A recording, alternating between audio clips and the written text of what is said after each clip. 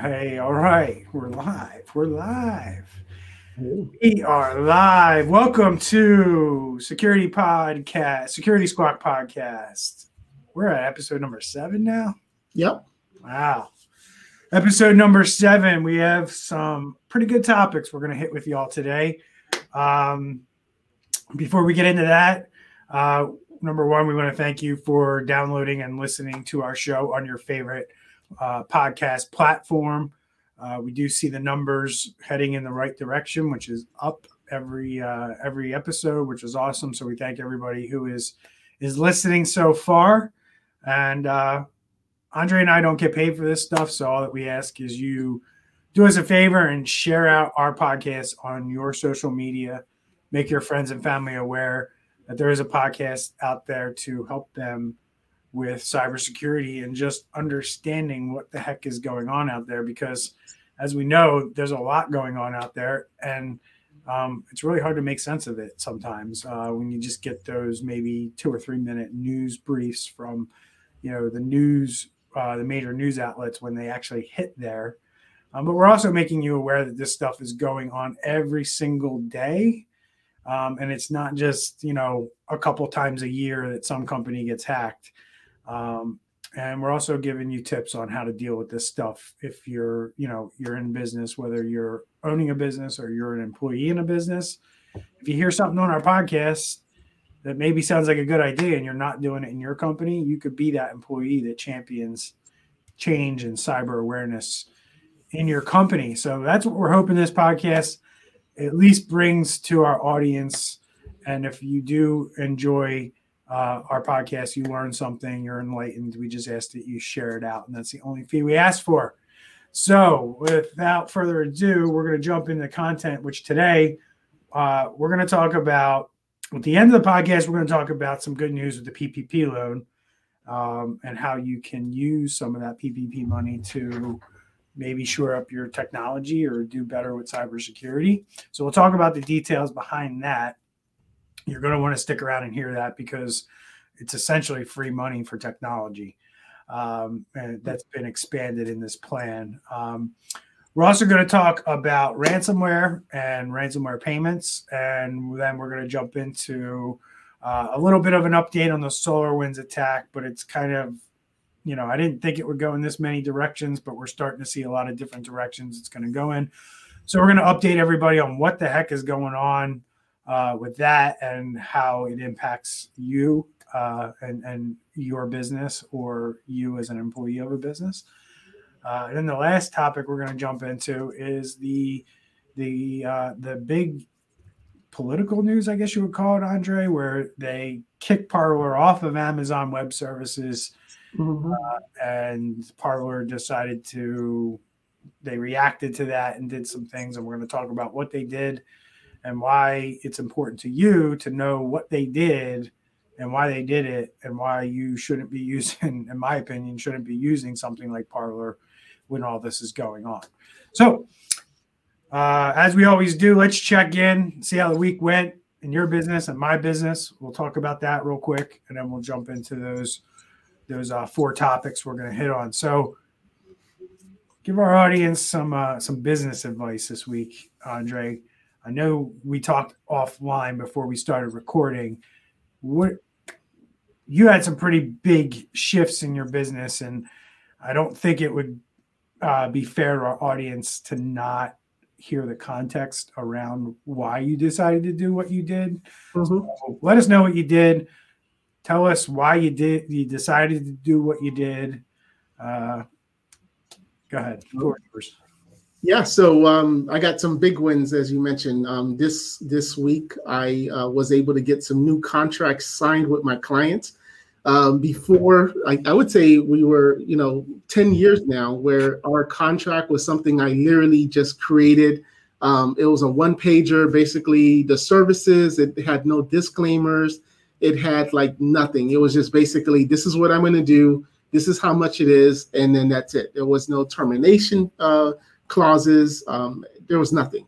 So I got with an attorney who knew IT, and basically now my contracts are very more, I would say, ironclad, where it protects the business, and of course it still protects the customer. It's not like a one-way contract where, if something on my side, if we didn't do something right, the client has no recourse. But it's a very fair contract, and it's something that I'm very proud of, because before, clients could just decide to give me a 1 day notice, and that was it. Now there's terms in there, and there's increases, because my contracts before, we would have some clients where since 2016 they've been paying the same amount of money. Now our contracts show that it goes up X% every year, and it's agreed upon at the beginning. So a lot of great stuff. I'm so happy I did it. And, in the mastermind group we're in, Brian, one of the things I'm learning is, even though I'm 38 years old now, I still need to have a vision of one day, selling the company or being able to show value in the company. And the way you do that is by contract. So now that, someone ever looks at my books and, in a couple of years from now, and they see that, all 75 of our clients have something in place to say that they're not going anywhere unless we really screw up or something, it really adds value to our business. Nice. Yeah. Yeah, I think that's valuable information for people to hear. Number one, to do that deep dive on your business, whether you do it with a mastermind or peer group, or you do it yourself, is important. And it gave you perspective, right? It gave you perspective that I need to change the way that I'm doing things so I can get to my goals and drive to my goals, because the way that you're doing things currently wasn't really getting you there, or it was right. going to be a long road to hoe if you were to get there versus, and it's very important to take that step back, at a minimum once a year, depending on your size of your business. And your business might get to the point where you need to do this quarterly, because you just have a lot of things going on. There's a lot of revenue involved, and you can't let it go a year. So kudos to you, my friend. I know the details of what you're talking about, and it really is a tough transition, not only, from a physical standpoint to actually do it within the business, but for the business owner to get over mentally changing the way that they've operated is a big hurdle to overcome. A lot of people just won't ever pull the trigger on it. So congratulations. So Thank you. I'm going to bring up a topic in our business that nothing super exciting happened, but we did. One of the things that we have here is one of our core values in our business is always improve.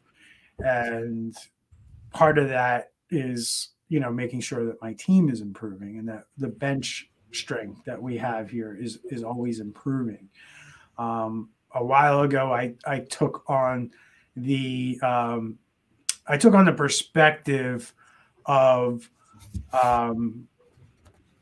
viewing my team and my bench strength kind of like a farm system in baseball. Like, you always want to, have that next man up mentality. Mm-hmm. And I think a lot of companies rest on their laurels and kind of just roll with what they have in the roles that they have, and don't do things like skills training to enhance the skills and level up their employees to, be better and offer the company more, and also give them a career path and be able to promote them from within.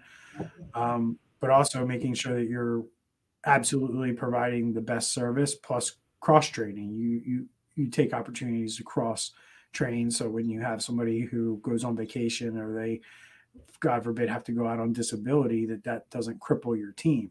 So that's one thing that we focused on in 2019, 2020. And we have a pretty good plan in place for training people. And we had a guy out this week who was training for a cybersecurity certification. So it was nice to see not only the team pick up for when that person was out for 3 days, but it's also good to know that I'm developing my team and moving, increasing that bench strength. Because I view that as the differentiator between, our companies, my company, your company, and every other competitor that we have out there. what are your credentials? Are you certified? Are you not certified? What are you bringing to the table? And we're working on that. We're working on building that out, and I think that's important. And how much time and money. And this isn't really a question for you, Andre. I'm just throwing a question out there. If you're listening, how much time and money each year are you dedicating to not only your own personal growth as a CEO, but your own personal or your growth of your team, and making sure that you're providing training that aligns with their goals. I'm one of those people that says, the way we look at things here is we have employees that we educate, and we put them in a position where if they left our company, we want them to be their next company's best employee. Yeah.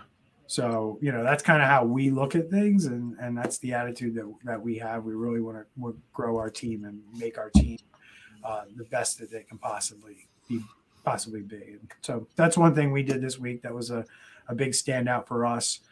It's going to be a huge certification to add to our tool chest. So I'm excited about that too. So that's about it for that. So let's jump into today's content. I'm going to bring up my screen. We have a bunch of things that we're going to talk about, but I want to ask you about this one that we talked about in the green room a little bit. Let me just have to figure out how to share my screen real quick. Yeah. I'm bringing you back somehow. There we go. All right. So ransomware victims that have backups are paying ransoms to stop hackers leaking their stolen data. So this is something I talk about on my YouTube channel a lot.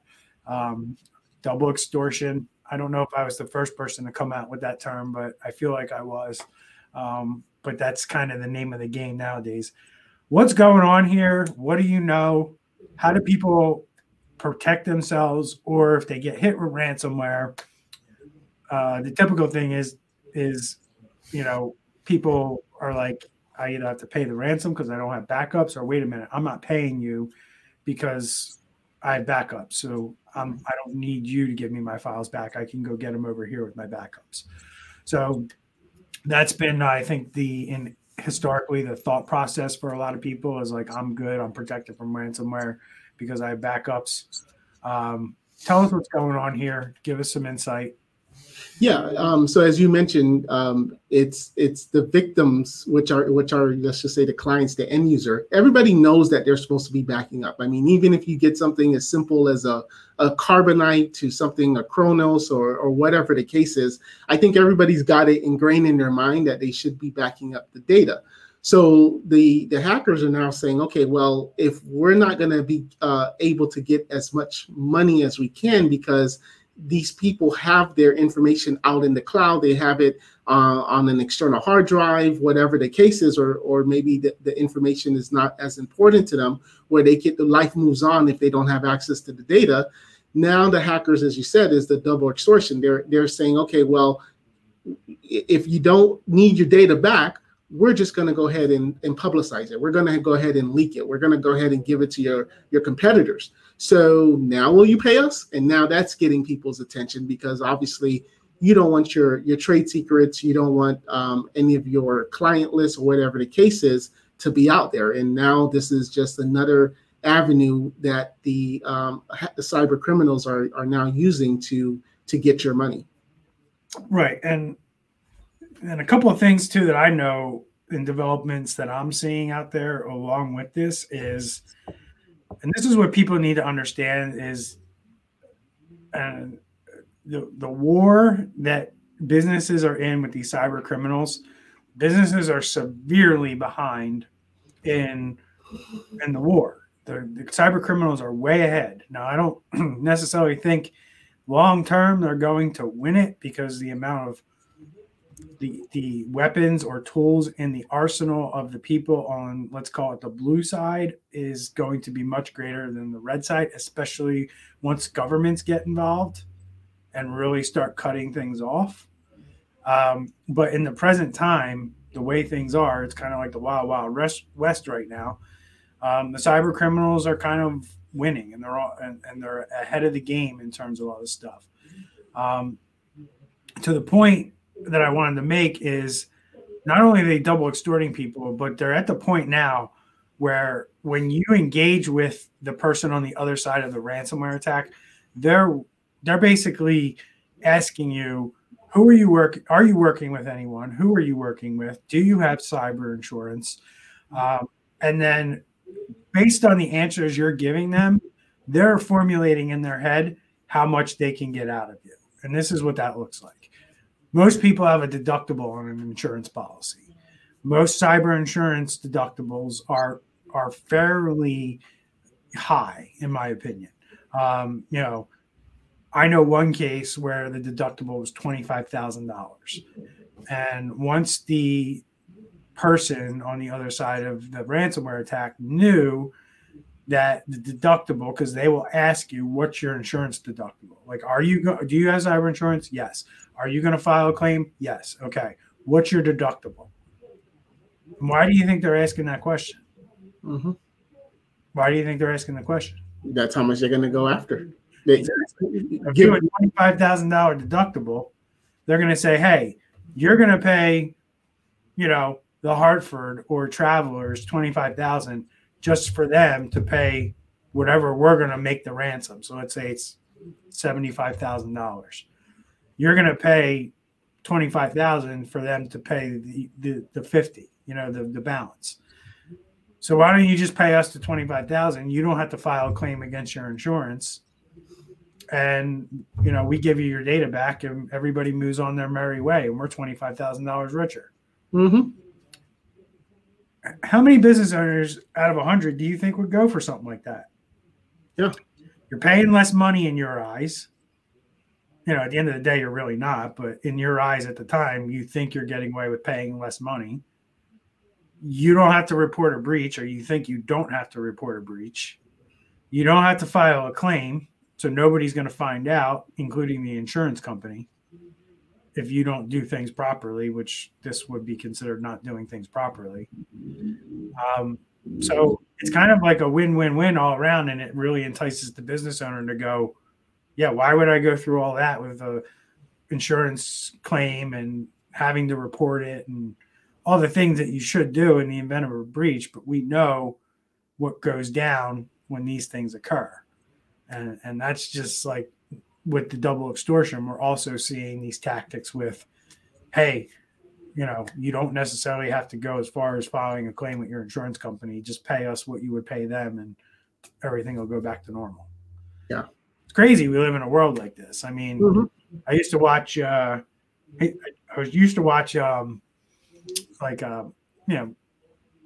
mafia movies, and Bronx Tale is one of the ones that I think of a lot when I think of this stuff. The difference between what went on back then and the mafia and, mobs running neighborhoods and shaking down businesses for security, right? Because that's what the mafia did. Mafia is like, they walked into a business and said, you got to pay us this fee, and we'll make sure nothing bad happens to your business. And a business owner would be like, well, nothing bad happens here. I'm not paying you. And then the guy throws a brick through his window. And he's like, are you sure about that? If you don't want the other window broken, you're going to pay me. And that's exactly what's going on with these guys. These guys are, you don't know them. They're not part of your neighborhood. That's the difference, I guess, if you want to call it that. But they're doing the same exact thing. It's like,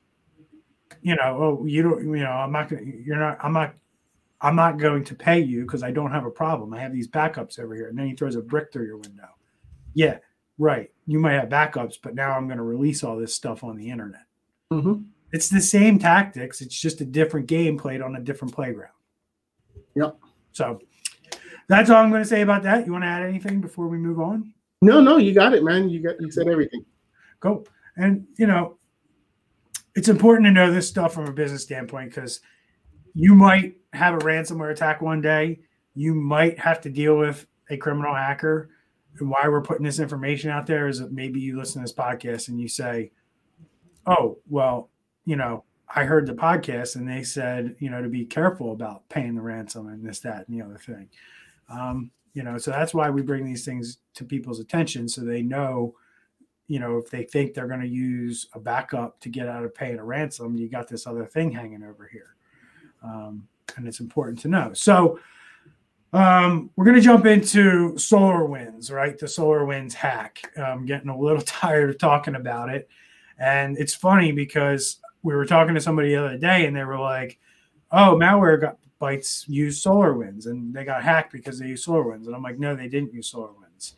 And the article and the way that some of the news media writes these articles, they're starting to dub the ATP 29 group as the SolarWinds hackers. So they're taking on kind of a new name. And then when that happens, everybody associates the SolarWinds hackers and any event that happens around them as, oh, they must have been using SolarWinds software too. Well, in this case with Malwarebytes, they were not customers of SolarWinds, but yet here we find out that they were hacked. So what happened here, Andre? Let's educate everybody on what happened, how these hackers were able to breach Malwarebytes, how bad was the attack. Actually, this one is you. You're going to be doing that one. Oh, I'm doing it. Okay. Yeah, you're doing that one. Yep. All on me. All right. So here's what I know about this, and I'll be quite frank, I don't know a ton. I do know that Malwarebytes was breached. I believe they only got as far as reading emails. Again, this was posted 2 days ago. So as I always say, we're going to find out more. So we might find out that it was more than just somebody reading a couple email accounts. But at the end of the day, this was a flaw that was discovered within Azure. Now, if you don't know what Azure is, that is, about like Amazon has their cloud called AWS or Amazon Web Services. This is Microsoft's cloud. Microsoft, Google, Amazon, they all have these big cloud infrastructures where they sell cloud infrastructure to companies and cloud services to companies. Obviously, Malwarebytes rents computing space from Microsoft in their environment called Azure. Azure, it's believed that SolarWinds hackers had when they breached Microsoft, because Microsoft was a SolarWinds customer, then the SolarWinds hackers were able to figure out some vulnerabilities within the Azure environment. And then they were able to use what they found out through Microsoft to then breach another company, Malwarebytes, by exploiting a flaw in the Azure Active Directory or AD environment. So that's a little technical, but it's important to know that just like if you're used to the old school way of doing things where you come to your computer at your business and you log in and you type in your password and username and password, you hit OK, and it logs you into your desktop. When that happens, you're contacting a server, usually within the company, in the building, in the four walls of the building that you're in. Usually that server lives on site and you log into it, and it's called an AD or an Active Directory server. And that's what stores all your usernames and passwords and authenticates you and is responsible for the security of your network. Well, that same server exists in the cloud in Azure, and the same thing there happens. You log into Windows using an email address and a password, and it logs you into the Azure environment. And these guys were able to figure out a flaw that allowed them to then get into the networks. So why we're talking about this is because it's really important for everyone to understand that you are not ever 100% protected from a cyber attack. Just like we saw with the SolarWinds attack, you can have a backdoor put into software. And, let's take the rapid adoption of Microsoft Teams in 2020.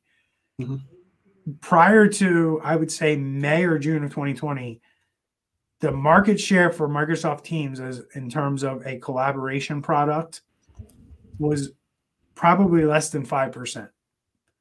And then Microsoft quickly saw an opportunity with COVID-19 to roll out Teams at a very rapid pace.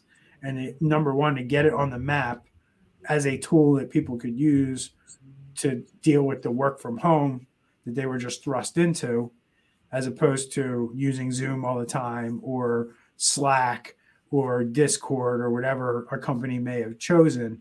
Microsoft decided to come out and position that. And then all throughout 2020, they were bolting on add-ons and features to Teams like I've never seen before with any product. I mean, it was just like boom, boom, boom, boom. They were adding stuff, and you're like, what? Like, to the point where by the end of 2020, they pretty much had a whole unified communication system built into Teams, where you could use it as your phone system, your video collaboration system, just a chat system, a file management system. I mean, you can do a lot of stuff with Teams now that you weren't able to do like 9-10 months ago.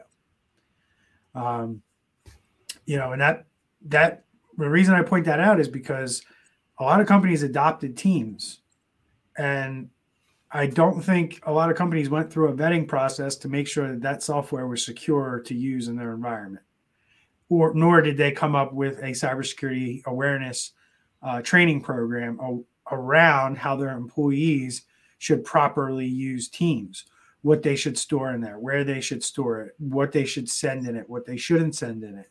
How do you know that somebody's not sharing personally identifiable information through Teams with another team member or an external team member? And how are you controlling that? I saw a lot of companies deploy Teams without asking these questions. And a lot of professionals that I talked to were like, well, it's Microsoft. We trust Microsoft. So I'm just going to drop the mic there. What are your thoughts on that? Because, I'm sure everybody that had SolarWinds on their environment on December 12th trusted SolarWinds. On December 14th, they probably didn't trust SolarWinds too much anymore. But I'm going to throw it right back at you, Brian. I mean, Microsoft is basically our platform that we use, right? And if one of your clients came to you and says, "Hey, Brian, I'm working with a developer. I found them on Upwork or I found them on Fiverr, and they're going to build me an application," you're going to have red flags all over. How good is this programmer, developer? How secure is his system? Has it been tested? Does he have referrals? So if Microsoft comes out during the pandemic, says, they're pushing Teams, everybody's bad-mouthing Zoom because of their issues that they were having, people need to communicate. So what are they supposed to do? It's kind of like you're trusting the police, right? Your local police department. You're trusting your local police department, but then they themselves get robbed. They themselves have a issue of theft.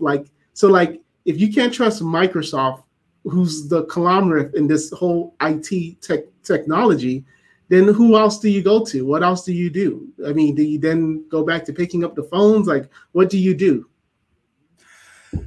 What you do is what we recommend all of our clients do, is move to a zero trust model, and you trust nobody.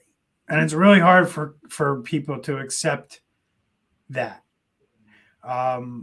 There's a particular tool in our industry that's fairly popular that, I love it for what it does functionality wise from a zero trust perspective, but I can't get any of my clients to buy into how much it restricts things from a standpoint of, this is how I'm used to IT being. And that is too much of a change. And I'm not willing to give up that much for security. But the reality of it is when you have supply chain attacks going on, and you could have hidden malware within legitimate off-the-shelf software programs that you download and install on your systems, you need to go to a zero trust model. That's the only true way to stop this stuff from happening.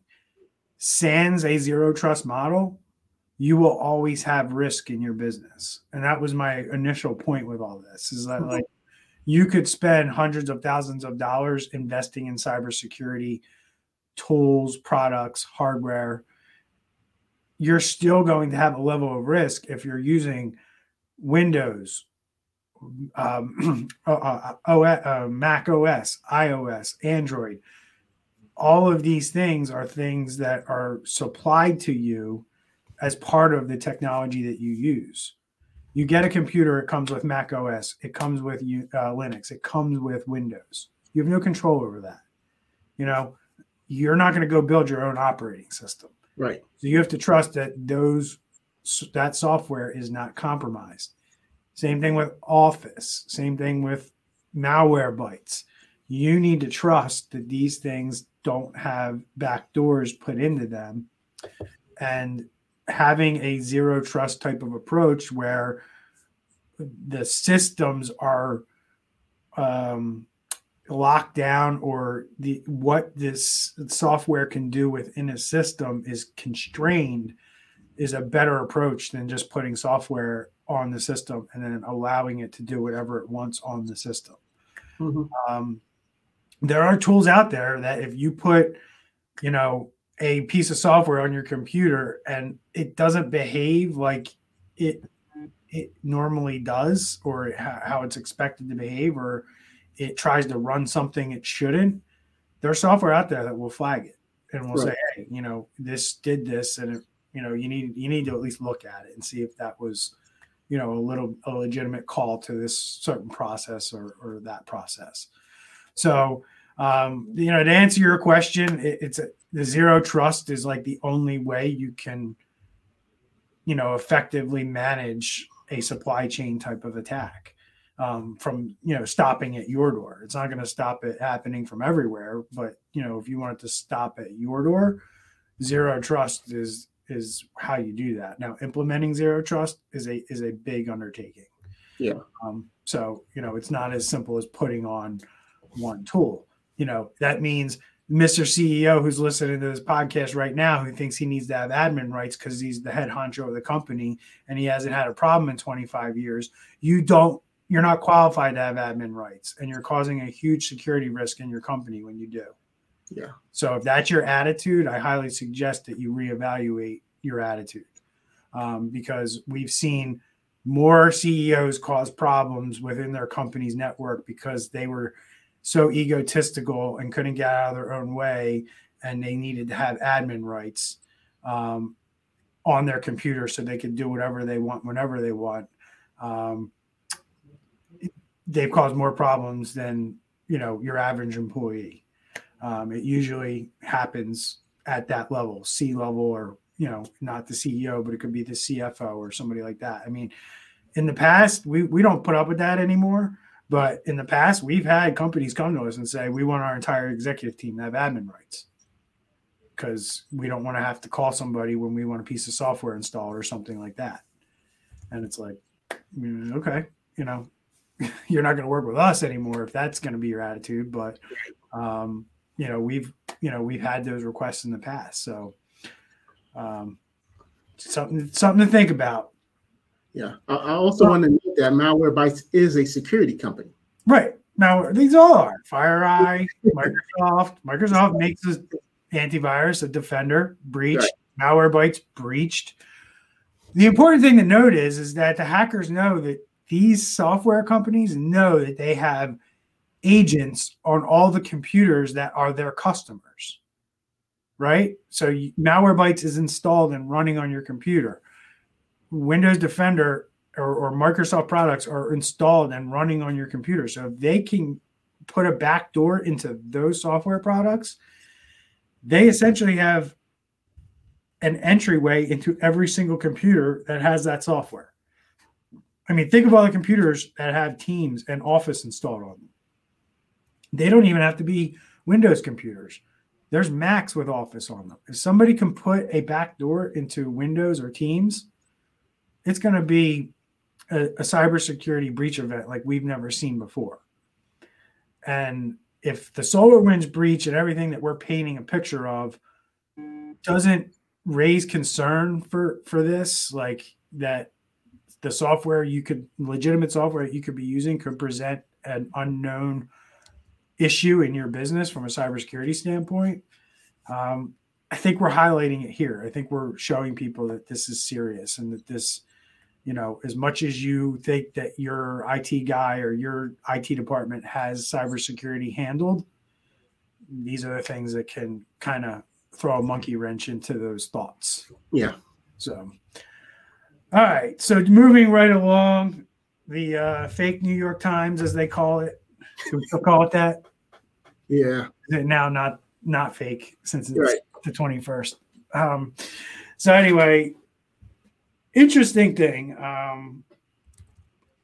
I'll kind of talk about this, and then we can talk about why this is a problem, and then talk about the CEO of Parler and the CFO who tried to kind of tamp down concerns, but I think the concerns are valid, and I'll explain why towards the end of this segment. But Parler is an app. It's a social media app. I think it tried to compete with Facebook. Is that a fair assessment? Yeah. I don't know if this is an exact or a true representation of what Parler is, but to me, Parler is a company that kind of saw an opportunity to attract maybe Trump supporters or Republican or right-leaning political people to their site as a place that's not censored, and you can share your feelings and thoughts here without being thrown in Facebook jail or being censored and things like that. So that's kind of what Parler is from my perspective. I don't know if you share that same perspective, but yeah, okay. So we're on the same page with that. So what actually happened here? They were on AWS and got kicked off. Can you speak to that? Yeah. So after the Capitol incident, we'll call it that, they basically got a lot of heat because within that application, within their app, supposedly there was a lot of insights where people were, saying, yeah, let's go do it, and a lot of fake news happening and things like that. So essentially, Apple first it was Apple and Google that decided, you know what, we're not gonna allow this to continue happening. So they essentially cut them off, and then from there, you could no longer access the app on your phone. And then from there, Amazon, which is where Parler is actually hosted, because after Apple and Google cut it off, you were still able to go on a web browser and still access the Parler app, the Parler site, just like how you can go on Facebook.com. So then from there, I think 24 hours later, Amazon came in and says, hey, if you don't moderate your users and be able to, take out any type of hate speech or anything that's inciting violence, we're going to ban you. And they gave them 24 hours. And 24 hours came, and from there, Amazon kicked them out as well.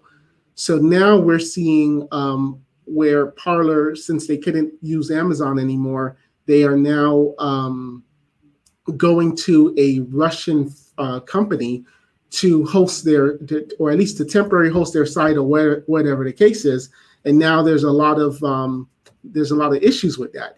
First you have their users that are saying, this is not what Parler was supposed to be about. And then obviously there's the security concern because, now you have a server, you have your phone, if you have the app, all of this information going to a server nobody really knows about, or I would say more importantly, will trust.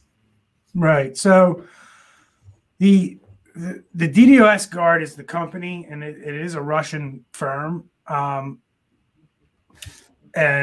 the whole point of DDoS Guard is it basically routes internet traffic and protects websites from cyber attacks.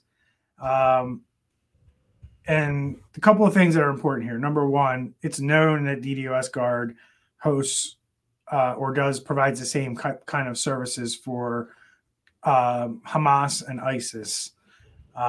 So they really don't, for lack of a better term, they don't really care who they work with. They'll take money from anybody. That's a concern. The other thing too is like social media sites by their nature, you're sharing information and you're also allowing permissions for the app to do certain things on your phone. And if you aren't fully aware of what you gave the app permission to do, you don't know what that app is sending. The other concern here is, and what I don't like about what the executives at Parler did, which is basically said, it's not a big deal. They just hosted a web page for us to basically, a placeholder page to let people know what was going on during, the server ban that, they experienced with AWS.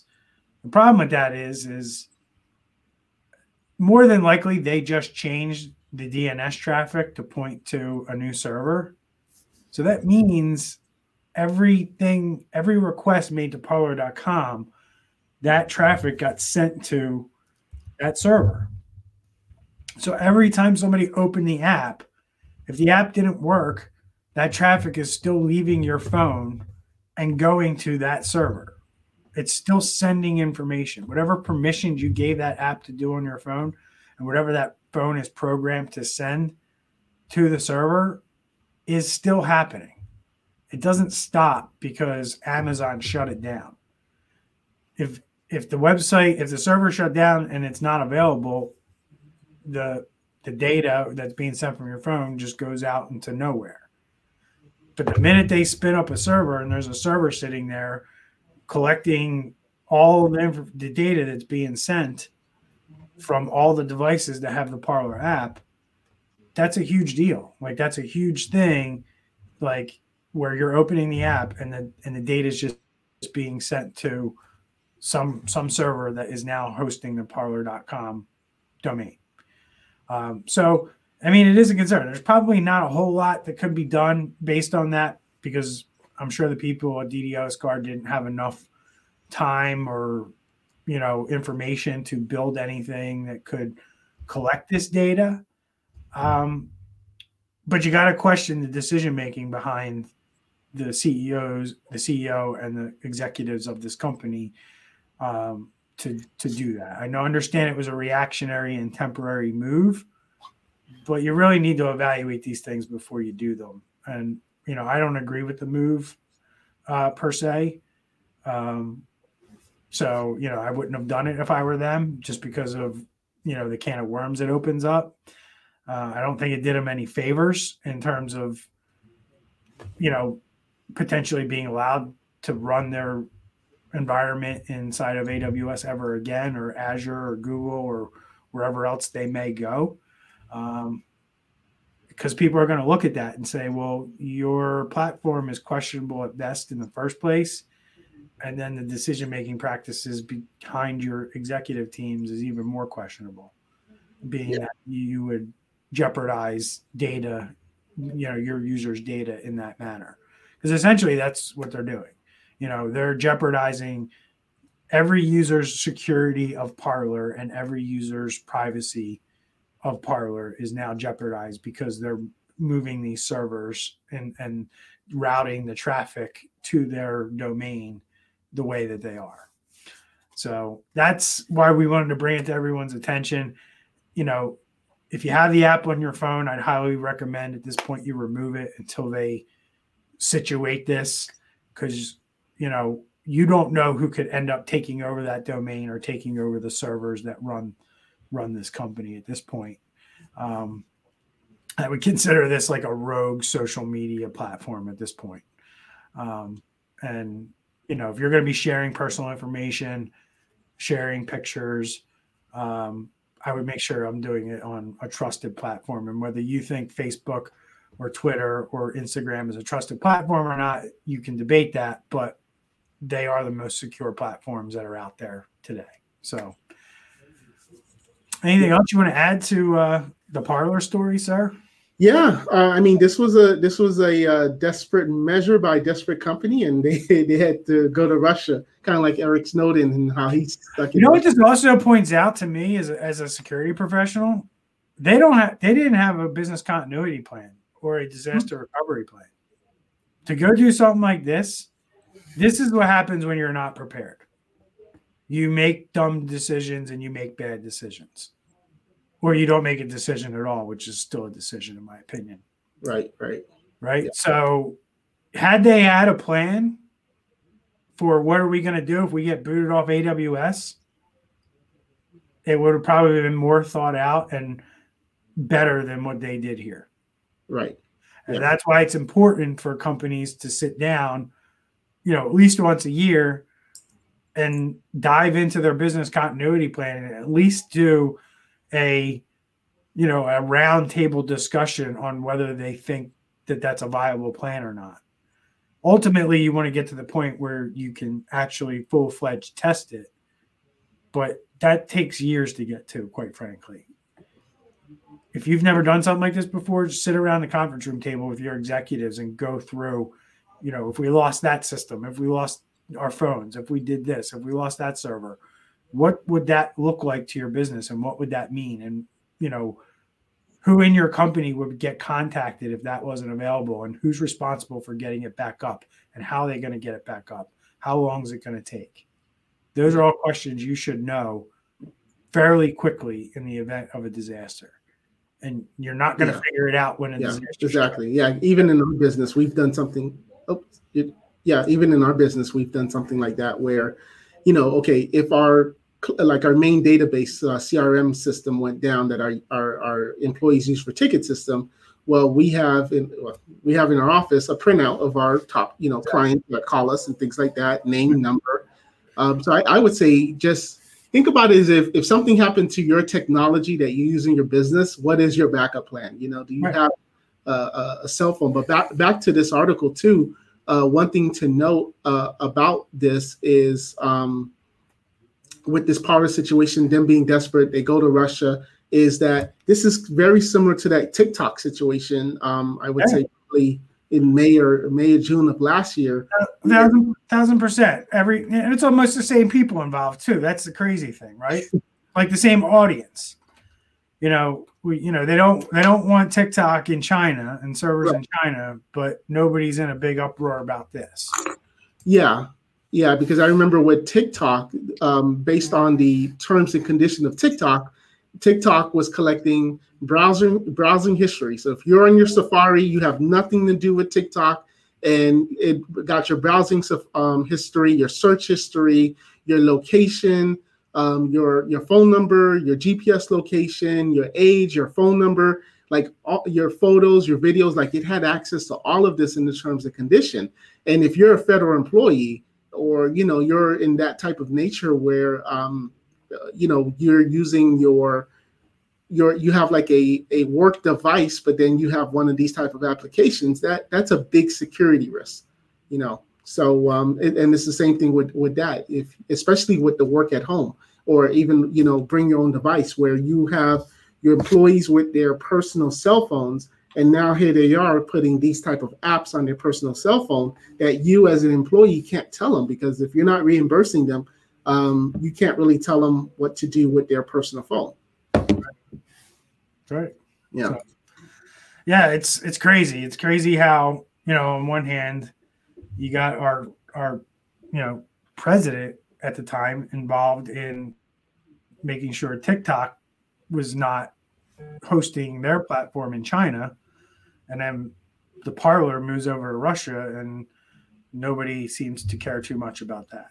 So whatever. So anyway, I'm going to move on because we're getting a little deep here in our time, and I just wanted to bring up the PPP loan and some good news, at least. We mentioned at the top of the show we were going to cover this.